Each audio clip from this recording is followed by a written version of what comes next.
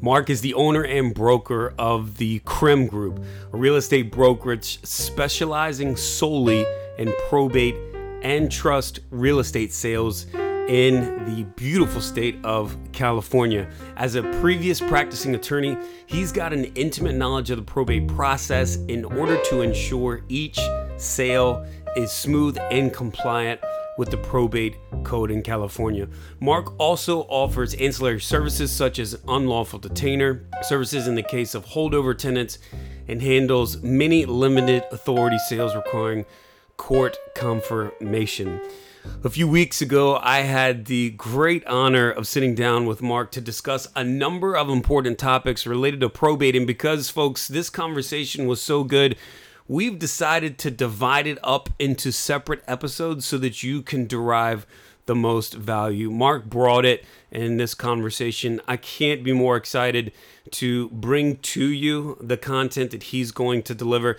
In today's episode, Mark addresses the topic of what to do with inherited real estate. So if you've inherited a property and you want to know what your options are and pros and cons to each of those options, well, you came to the right place, and you have a wise probate guide here at the table, here to serve you. Welcome to an all-new episode of Probate Navigated. This is the show where I dive deep into probate so that you can be the master of resolving your estate so that you have a compelling story to tell. I believe that confusing complexity is the enemy to successfully resolving your estate. And an educated fiduciary with the right team is the best way to defeat that enemy and win in probate. I am your host, Jonathan Smith, and I hope that you enjoy my conversation with the one and only Mark Cianciulli. Mark, welcome to the Probate Navigated show. Thank you very much. Happy to be here. We're really glad to have you, my friend. We got connected by actually hearing you do a podcast on Pat Hibbins, and I was so impressed.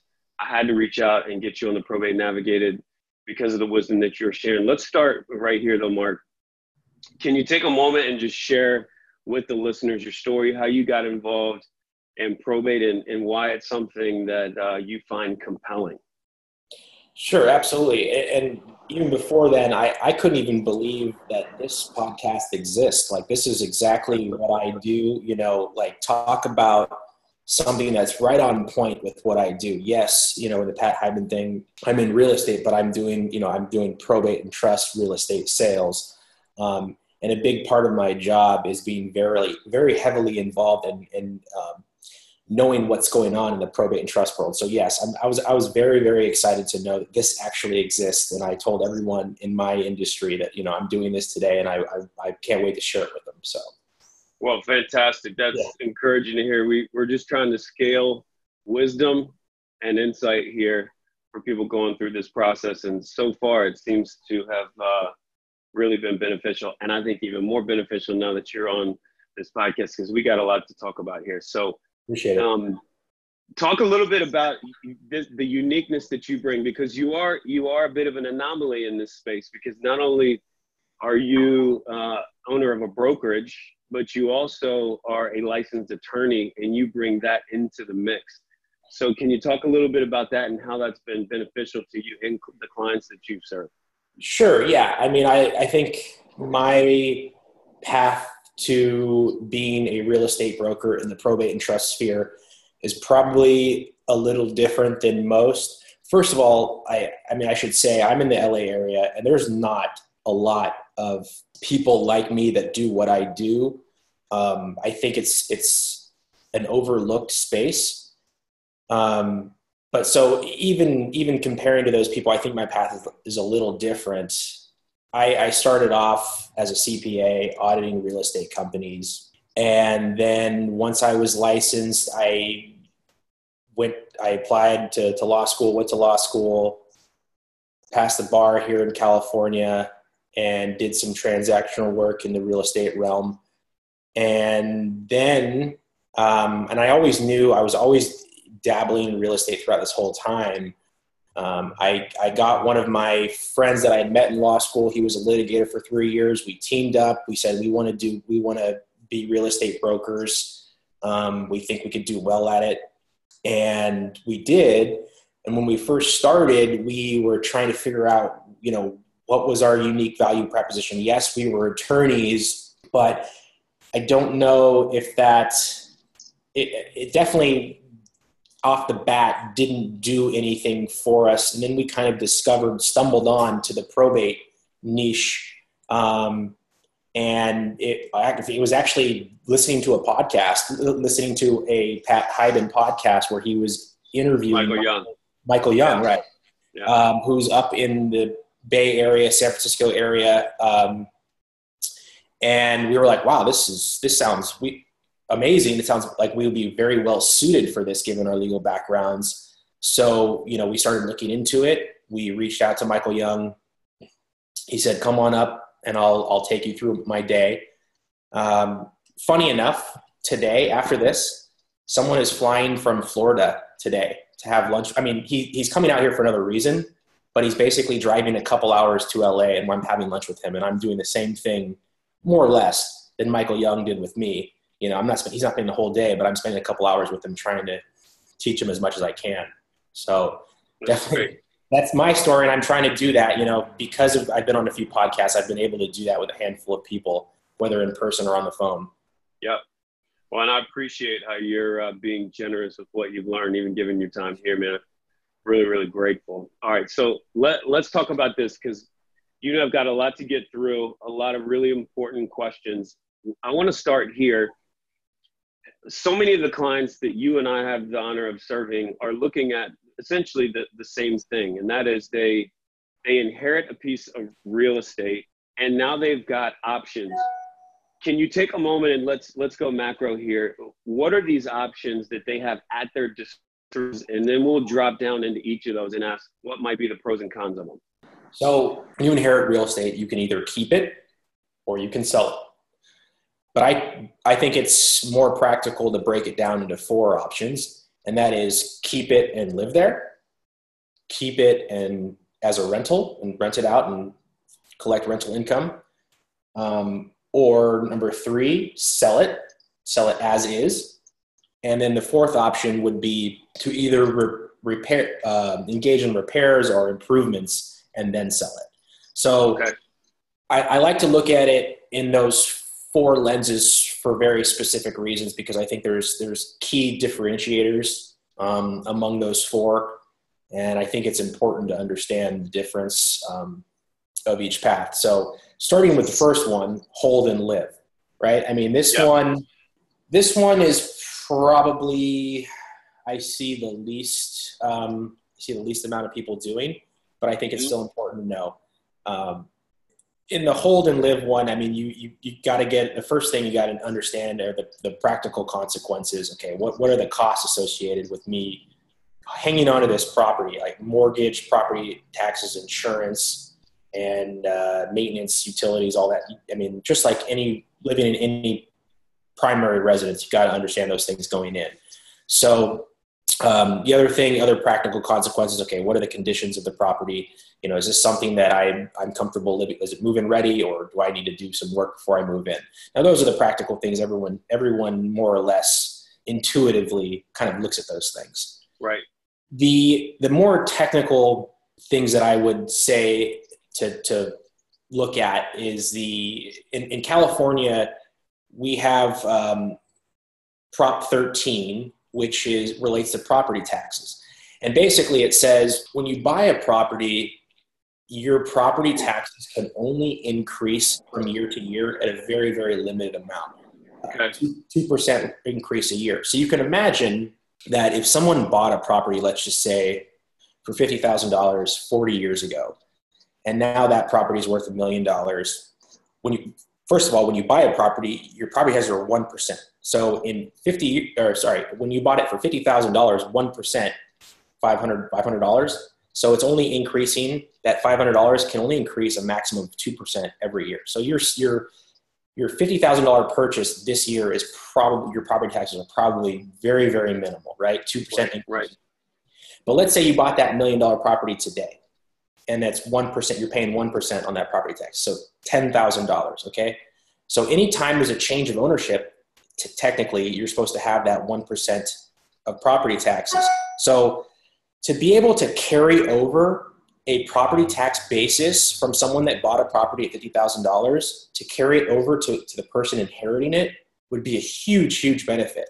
Because if, for instance, dad passes away, son inherits, and now all of a sudden son inherits a property tax bill of $10,000, that would be It's huge. Yeah, that would be very burdensome on him. Yeah. But if you can say, okay, well, no, I'm actually getting the property tax basis of $500 plus these 2% increments. Let's just say it's $1,000. That's a $9,000 a year saving. So my point is, that is something that needs to be looked at, and you need to understand the rules in order to capture that benefit. Not to say that each individual listening here, that's either maybe an administrator or executor or beneficiary, needs to know how it operates, but I think it's something that you need to be aware of so you can bring it up to your attorney. So it's huge. You're leaving yourself extremely vulnerable if this is a blind spot. And we're talking about a pretty big amount of money here left on the table. And let me bring this up, Mark. Given your market, you're bringing in an expertise here that's unique to probate. We're talking about taxes. We're talking about inherited real estate. How important is it, by the way, here for a client to be interacting with a real estate professional who actually understands this probate / resolving an estate world versus somebody who does not? To answer your question, I think it's very important, and it's something that I try and address to people that are new to probate, every single day. And it's, first of all, probate is a court supervised process with very stringent requirements. And what I'm doing, technically my job at its core, is to sell real estate within the probate context. Right. So I better know the rules in order to, not cause delays, not cost money to the estate. And I can give you examples later of specific examples in order to prove up what I'm talking about. But I think it's extremely important. The simple answer to your question is extremely important and most often undervalued. Yeah. Most people think, I just need a realtor to sell real estate, right? Right. Why do I need what's a probate realtor? Right. Okay, good. Oh, I was just going to say, so the property tax rules in order to preserve a property tax from generation to generation is a benefit of option one. I just wanted to mention one disadvantage of option one. Yeah. And it's more of a practical matter, but let's say brother and sister inherit one property. Well, it's not going to make a whole lot of sense for both of them to live together, if they're both adult. So, that's where I think when there's multiple beneficiaries, this option one is not really a viable option. Right. But yeah, and then we can move on to option two. Let's go to option two then. Okay. Let's talk about investment property. So where or to what client, what situation does that make sense? Option two is to hold and to rent out the property as a rental. And I'm first of all, in general, I'm a big proponent of rental property because it creates more or less passive income, and you're able to capture the appreciation over the years. You're able to deduct expenses. You're able to deduct depreciation. So there's a lot of, key benefits into real estate investing in general. And this is basically essentially a form of real estate investing. But in the probate context specifically, I would say another benefit here is still that same key in property tax basis preservation. So the same rules can apply even if you're holding this as a rental. There's no rule that just because you're inheriting a property from dad to daughter that it excludes you if daughter decides to keep this as a rental. And think about what that does. That's just going to it's going to decrease your expenses and increase your bottom line. Yeah. Okay, good. So this is an attractive option for individuals that are looking to make cash now and cash later through this as an investment. Are there specific things that they need to make sure that they are asking and or finding answers to on this option that maybe you find other people don't typically think through? Well, here's the common kind of pitfall that I see, and it's also typically with multiple beneficiaries.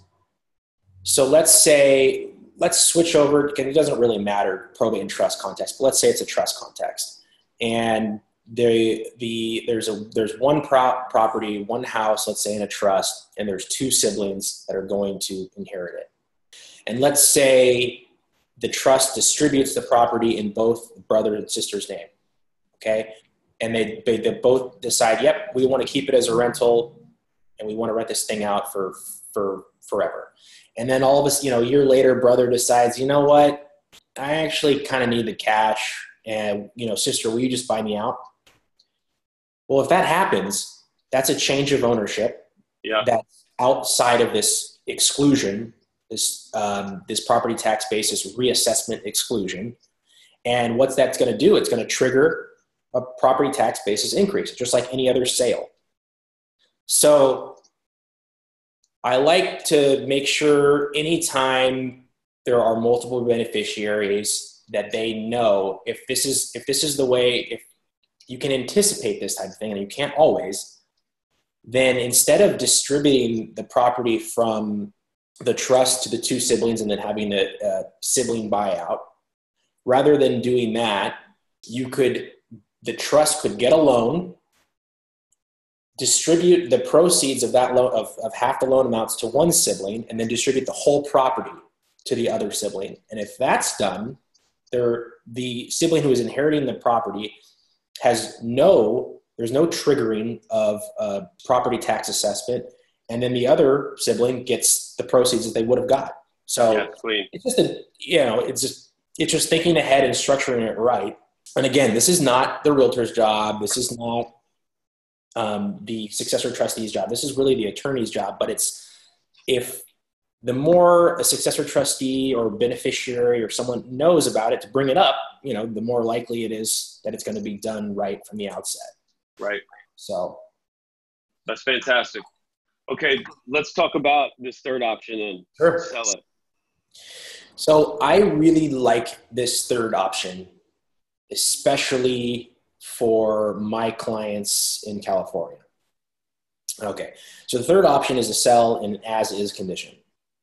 And the reason I like that is, well, there's a few reasons. One, when you inherit a property, you get what is called a stepped-up basis. And that means if dad bought a property for $50,000 and now it's worth $1 million and dad is still alive, dad would have to pay capital gains on $950,000. But a stepped-up basis, when it's transferred via inheritance, the son and daughter, their basis gets stepped up to whatever it's worth at the date of death. So now, son and daughter inherit what's worth $1 million and they want to sell it today for $1 million, they're paying zero. There's $0 subject to capital gain tax. Huge benefit. Yeah, huge. To the beneficiaries of real estate. So that's one reason. And let me clarify. You get a stepped-up basis, whether you're going to improve the property or you're going to sell it as is. It's just something that I still like to mention. It's, when you're going to sell a property very near, post passing, you're most likely going to pay zero to very little capital gains tax.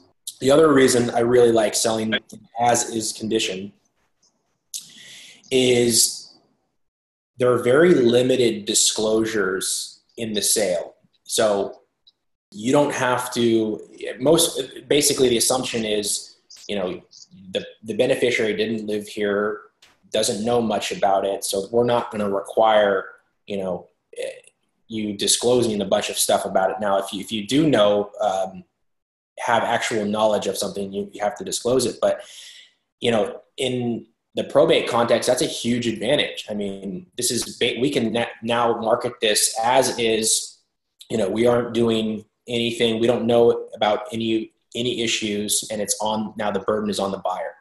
So again, I really like the sell as is option for that. And then the third reason I like the sell as is option is because, like most parts of the country, there are a lot of real estate investor types, flippers out there. And what's been happening is the value between an as-is property in, let's say, distressed condition and the value between the same property after it's fully renovated, where it may have been a larger margin in the past, has now been squeezed because of all this excess demand.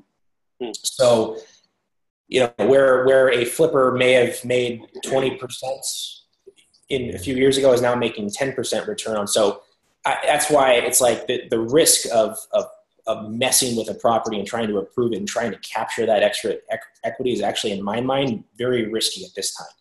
So we've been able to drive the price up for as-is property for our clients, pretty effortlessly. So let's pause there for a moment, Mark. Sure. Let's dig down a little deeper in there, because I'm imagining a listener here who's benefiting from this, and they're saying, hold on, Mark, as is, it doesn't seem to me that we're going to command the most amount of money if we do as is versus improving the condition of the property. Tell me more. So sure. Tell us more.